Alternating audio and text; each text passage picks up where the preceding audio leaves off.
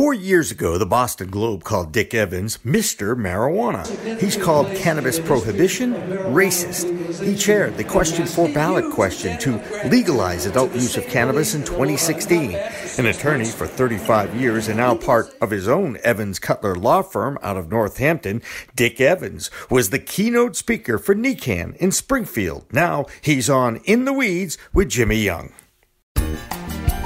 Don't look now, but it's a whole new world of weed out there. Pot is flower, it's Bruce Banner and Blue Dream. You've got bongs and dabs, resin and shatter, vaping and edibles, new terms, new strains, and new ways to use cannabis sativa, the plant.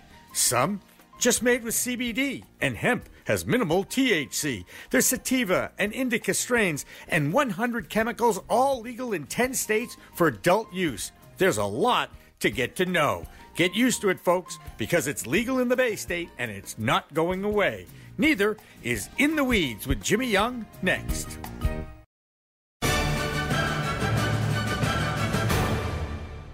Revolutionary Clinics is just one of 49 medical cannabis dispensaries in Massachusetts, but there's a reason why it's one of the most popular. It's their patient-first philosophy.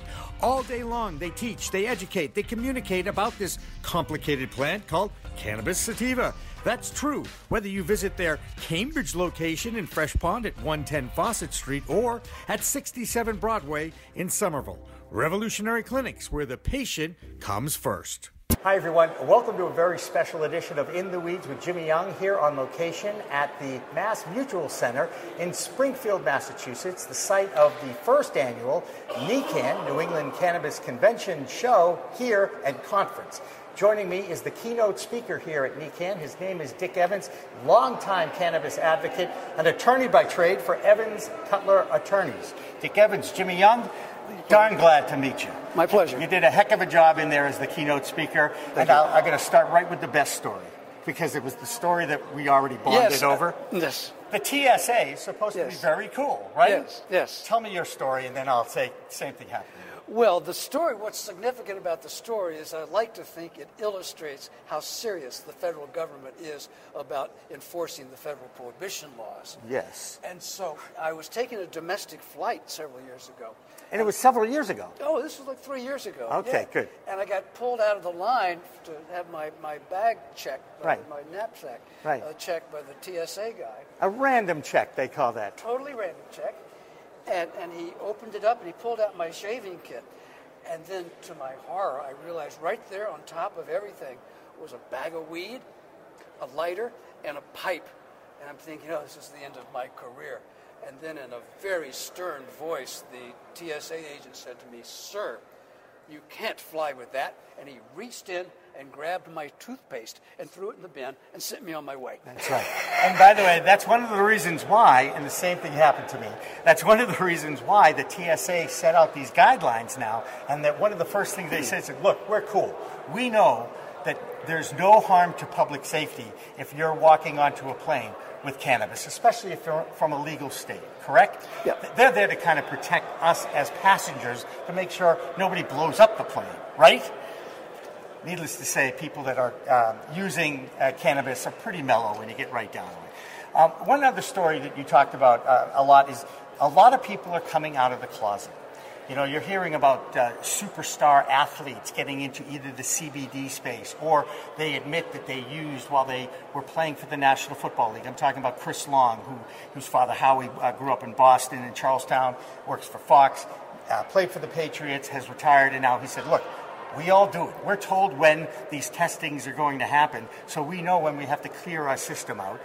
And it sure beats taking opioids, doesn't it, Dick?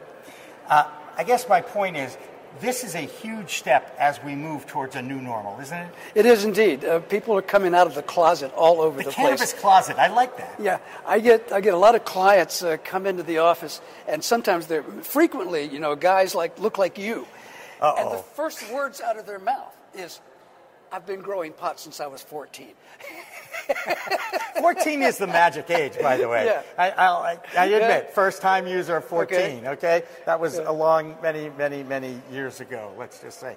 Yeah. The Department of Agriculture comes out recently in Massachusetts and throws a little curve into this whole CBD thing. You talked about CBD, too. You know, the Farm Act was passed in December, allowing hemp farmers to get the CBD extracted from the hemp. But they're still having issues with putting it in food or in liquid, and the FDA is still taking public hearings. Who's in charge of making the rules or on CBD? Is it agriculture? Is it FDA? Is it Cannabis Control Commission? Who's going to go under? Whose umbrella is that going to go under? All of the above. I knew that was going to be the answer. just to confuse everybody. What a crazy... Don't ask me to sort out the law of CBD. Fair enough. I think it's so complicated now. Yeah. It's really hard to make any sense of. And the reason why it's confusing is because it's a molecule that is non-intoxicating that comes from the cannabis sativa plant. That's right. And so why bother with the damn thing? But we put supplements in food all the time. Because it comes from marijuana. And you remember what H.L. Mencken said, although it may not apply exactly, which is in every time and in every place, there are always those who will never rest so long as anyone, anywhere is having fun. That's right. And by the way, CBD, again, non-intoxicating, right? So I get that the laws are certainly confusing. I know that there are Massachusetts farmers who are very upset when a state agency comes out and says, look, guys, we got a problem with this crop that you're growing, even though we all recognize it's legal under federal law after all this fight, right? Now they want to regulate CBD too. Well, you have to distinguish between the problems caused by the crop itself and the problems caused by the law concerning the law. Yes. And the problems are not with the crop. The problems are with the law. Yes, I understand. And that's why when people ask me, what's a good investment for cannabis? I go, do you know a local law firm? Because we're going to be interpreting these laws now forever, and they're the ones that are really going to have to be doing the dirty work, if you will, and presenting the cases and making the cases. But Dick, you reminisced about the old days, about what people who used to partake in cannabis and enjoy, whether that was in the 60s, 70s, or 80s. And now we're living in a legal state, and you said we're all kind of coming out of the closet. I can't believe it happened in my home state of Massachusetts. Very proud of my home state, I might add. Yes. And I do give the Cannabis Control Commission a lot of credit because they were really handed a blank piece of paper and said, okay, figure this out, guys, with a little guidance from the legislature. What's your opinion on how they've done as far as the rollout process? Oh, I'll give them a B+ or an A-. I think they've done a pretty good job. I think they've worked with what they have, and I mean, we could always pick a few nits, I should say. But for the most part, I think the CCC has done a credible job. And I think the hardest job they've had to do is to address this social equity issue. And I'm very proud of the fact that our law, and ours was the first law of any of the legalization laws, that accepted and acknowledged responsibility for that brutal fact of history that I talked about a few minutes ago. Right. The fact that the marijuana prohibition laws were conceived, enacted, implemented, and deployed for the purpose of providing an instrument of oppression against minorities. Well, our law acknowledges that fact with 35 words that require the CCC to make opportunities available in the industry. I think there's been some disappointment that not more minorities have submitted applications and have gotten involved. And maybe someday we'll have to think about maybe there's a better way of correcting these historic injustices. But for now, they're doing everything they can. Right. You mentioned the STATES Act, opening up the banks to the cannabis industry. There's well over 200 votes now, co-sponsors of this in the House of Representatives. I went down to lobby days in May. Good. And talked to some lobbyists down there. Fascinating time for me.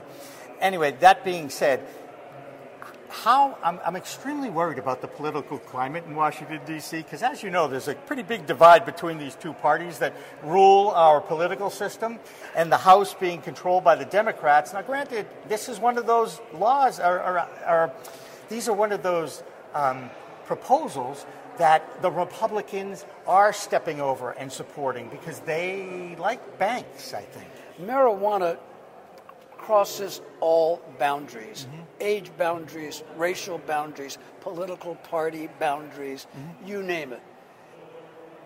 You can't say that the Democrats are any better on marijuana than the Republicans are. In fact, if anything, it could be one issue that actually unites both parties. It is indeed. And are you aware of any opposition in Washington right now to reform? There's a couple of lobbyist groups that are the prohibitionists that are still down there. You mean the smart approach to marijuana people? They're the ones. Yeah. But even they should understand the importance. It's a public safety issue to allow a business to do business with banks. Yeah, well, Sam officially says they don't support prohibition. They support smart approaches to legalization, whatever that means.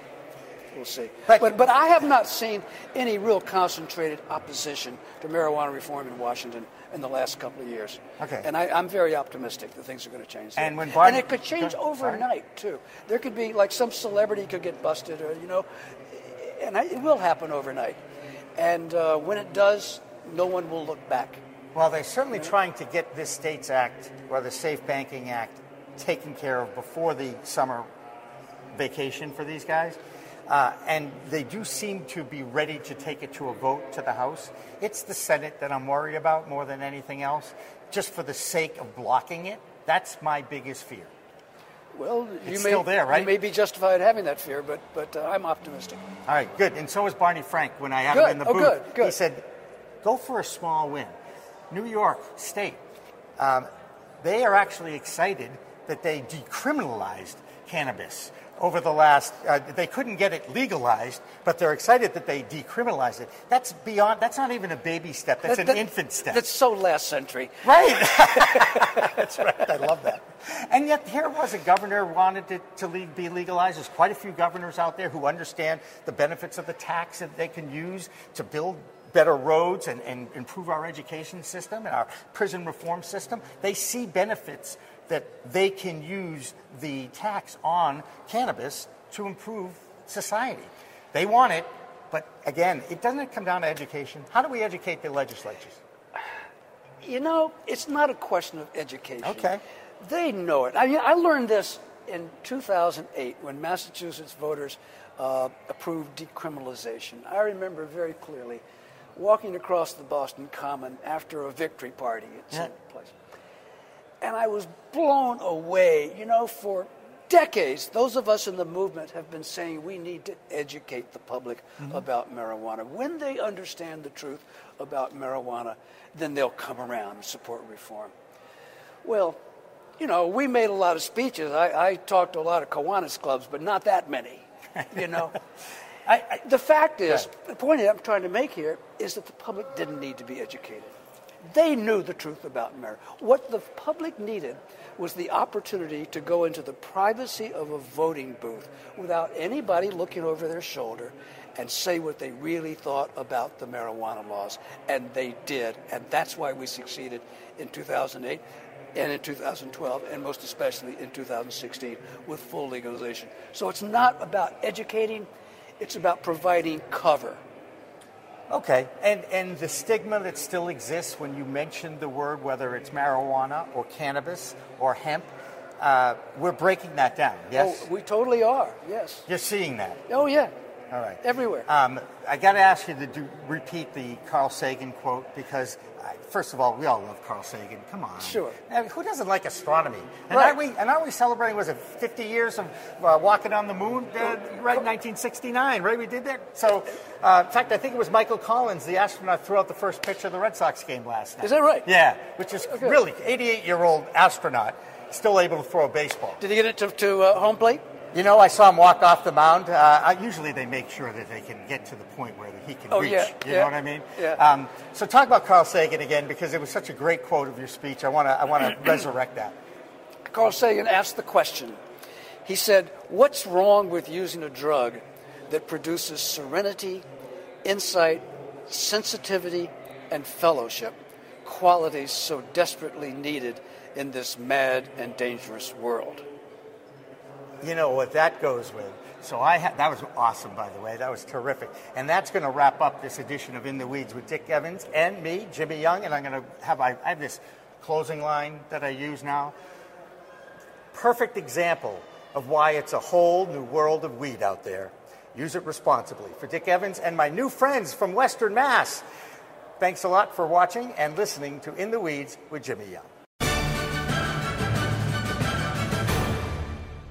Revolutionary Clinics is just one of 49 medical cannabis dispensaries in Massachusetts, but there's a reason why it's one of the most popular. It's their patient-first philosophy. All day long, they teach, they educate, they communicate about this complicated plant called cannabis sativa.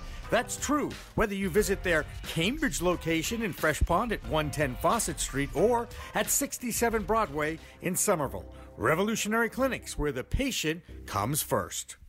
In the Weeds with Jimmy Young is a video podcast produced by the Pro Cannabis Media Network for the entertainment and education of our audience. All opinions on this show should not be considered medical advice or reflect the opinions of the management of CLNS Media, C-Suite Network, Pro Cannabis Media Group, or its marketing partners.